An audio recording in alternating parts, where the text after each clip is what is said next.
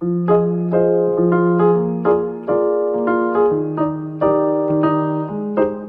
to Polish Jazz Podcasts from PolishJazz.com. For a complete list of our podcasts, along with a Spotify playlist for each episode, please visit PolishJazz.com/podcasts.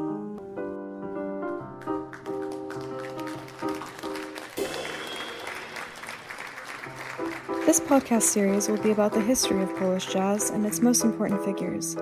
Each episode will be released with a Spotify playlist that references all the music that we mention in the show.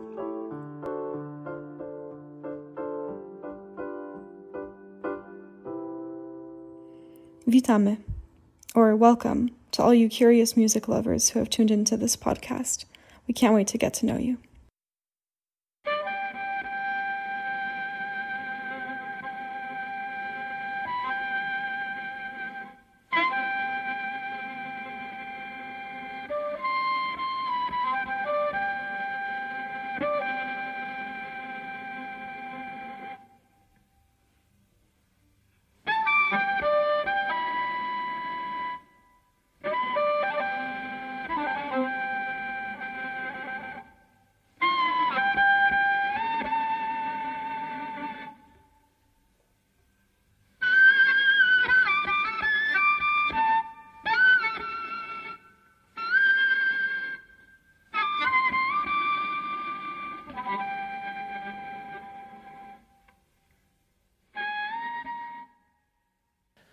Zbigniew Seifert, the man of the light of Polish jazz. Zbigniew Seifert lost his fight to bone cancer on February 15, 1979, after an unsuccessful operation in an oncology hospital in Buffalo, New York. He departed at the age of 32, joining many other outstanding jazz musicians like Charlie Parker, Albert Ayler, Clifford Brown, Eric Dolphy, and even Mozart, who never had the chance to fulfill their art, but left so many innovative ideas behind, becoming an inspiration for others. Almost 5 decades have passed since the tragic death of Seifert, so why are we still talking about him today? The answer to this question is very simple. One word: Coltrane.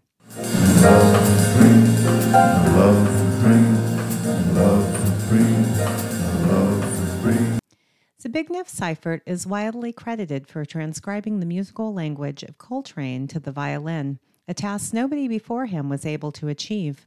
Before taking on the violin, he was a saxophone player, and he had a deep understanding of each instrument's capabilities, advantages, shortcomings, and phrasings.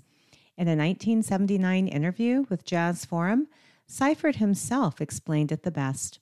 When I play the violin, I hear the piece through the saxophone. I love Coltrane's music, and I always try to play as I imagined Coltrane would have if he played the violin. Perhaps this is why I never played the violin in the violin way. Another distinctive characteristic of Seifert's style were the influences from music by Polish composers like Szymanowski, Karlovic, Wieniawski, and Chopin. Seifert was born in Poland. He drank, ate, and breathed the local culture there. He drew his inspirations from what was around him, including traditional Polish folk music and the music of the great Polish classical music composers from the 19th and early 20th centuries. But he was, after all, a Polish jazz musician, combining a placidity with passion, gentleness, and violent fury, tradition with progressiveness, and Slavic lyricism with the sorrow and melancholy of Black American jazz and blues. Seifert's approach to his instrument was very unique and distinguishable from other jazz violin giants of his time. I am, of course, referring to the 10,000-pound gorilla in the cage, King Kong. There is nothing whatever to fear. That is an escape-proof cage, certified by the New York City I love Jessica Lange in this 1976 remake, but no, this isn't it.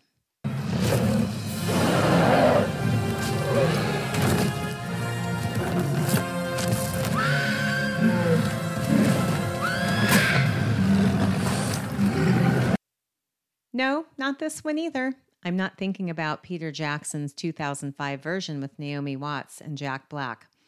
But I am referring to the 1970s album King Kong. Jean-Luc Ponty plays the music of Frank Zappa.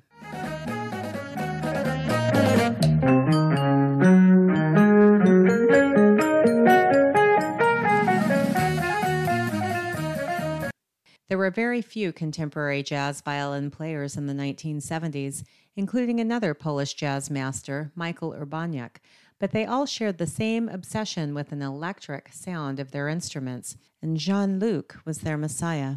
Ponty has mastered electric violins, especially 5-string ones with a low C string, and sometimes used a 6-string electric violin called the Violectra. He combined violin sound with distortion boxes, phase shifters, and wah-wah pedals. This resulted in his signature, almost synthesizer-like sound. Later on, Michael Urbaniak pushed the boundaries of the violin sound even further, introducing a violin synthesizer called a talking violin. In contrast to the 1970s electric sound dogma for the violin, Seifert's sound was pure, natural, and acoustic. Classically trained and educated, he has always had an organic violin sound in mind and aimed for a minimal distortion of the natural timbre of his instrument. It is actually painful listening to him on his American debut album titled Zbigniew Seifert, where its producers were trying to make him sound like Jean-Luc.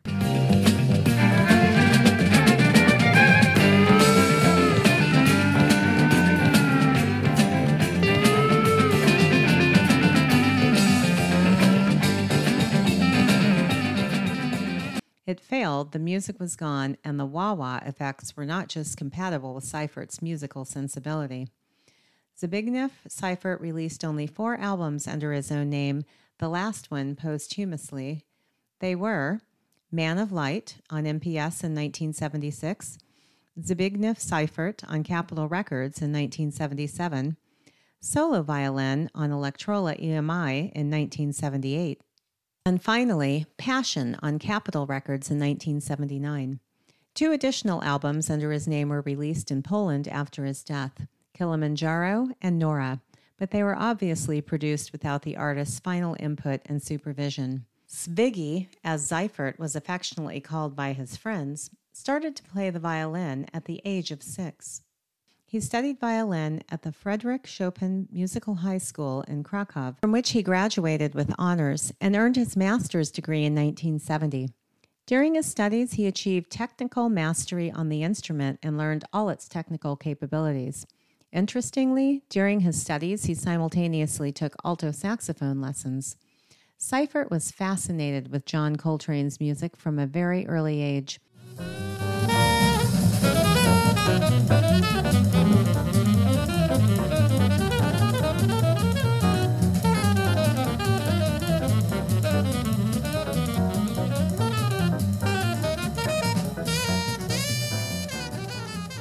In 1964, he founded a quartet inspired by Coltrane's legendary band, and from that time on, he has lived with the same musical sensibilities, spirituality, and principles as his late musical guru.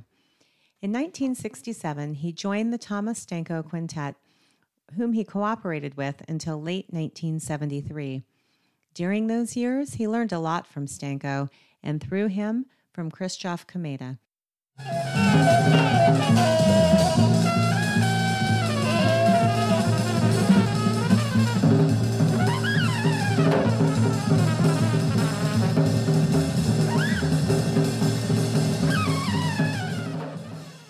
The Stanko Quintet had a cult following with avant-garde jazz fans in Europe, especially in Germany, where Seifert moved from Poland in 1973.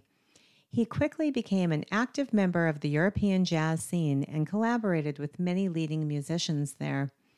During that time, he also appeared on a handful of albums recorded by some of Europe's leading musicians in the 1970s, such as German trombonist Albert Mangelsdorff, Czech flutist Jiří Stuyven, German pianist Joachim and Wolfgang Donner, Dutch keyboard player Jasper van 't Hoff, German jazz guitarist Volker Kriegel, and American-born resident of Germany, saxophone player Charlie Mariano. Perhaps his greatest contribution to other leaders' albums was his superior presence on the 1978 album Violin by an American jazz and world music group, Oregon.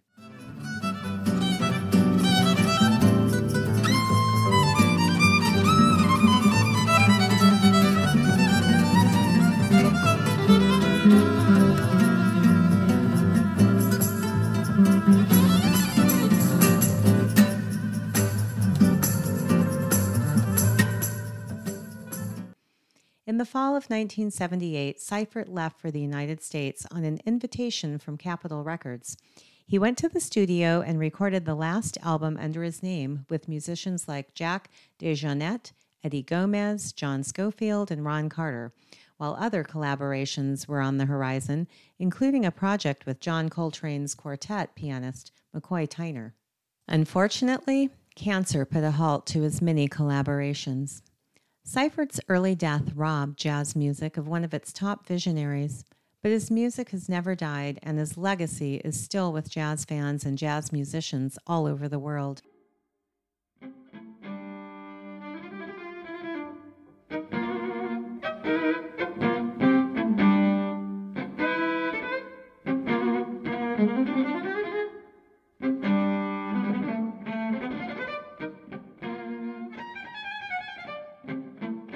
Violin players in the after-Seifert era, including D.D.A. Lockwood and Mark Feldman, often quote him as their lasting influence.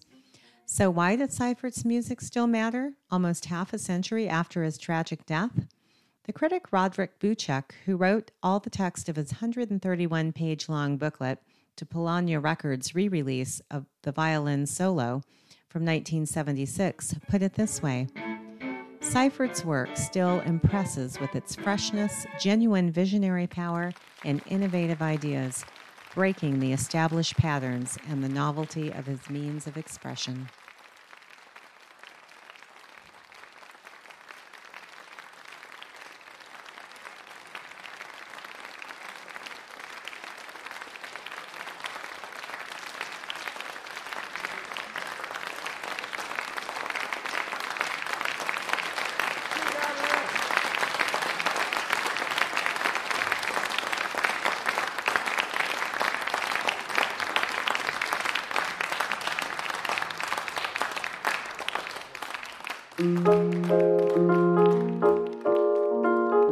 This podcast was recorded by the Polish Jazz Network, a coalition of musicians, professional, and jazz enthusiasts. Voice recordings and text editing was done by Marcy Lursky. The text was written by Cezary Lursky. Music is sampled from the various musicians listed above. Piano music in the introduction and conclusion was played by jazz musician Mia Tuccello. All rights to this podcast are reserved by the Polish Jazz Network and PolishJazz.com.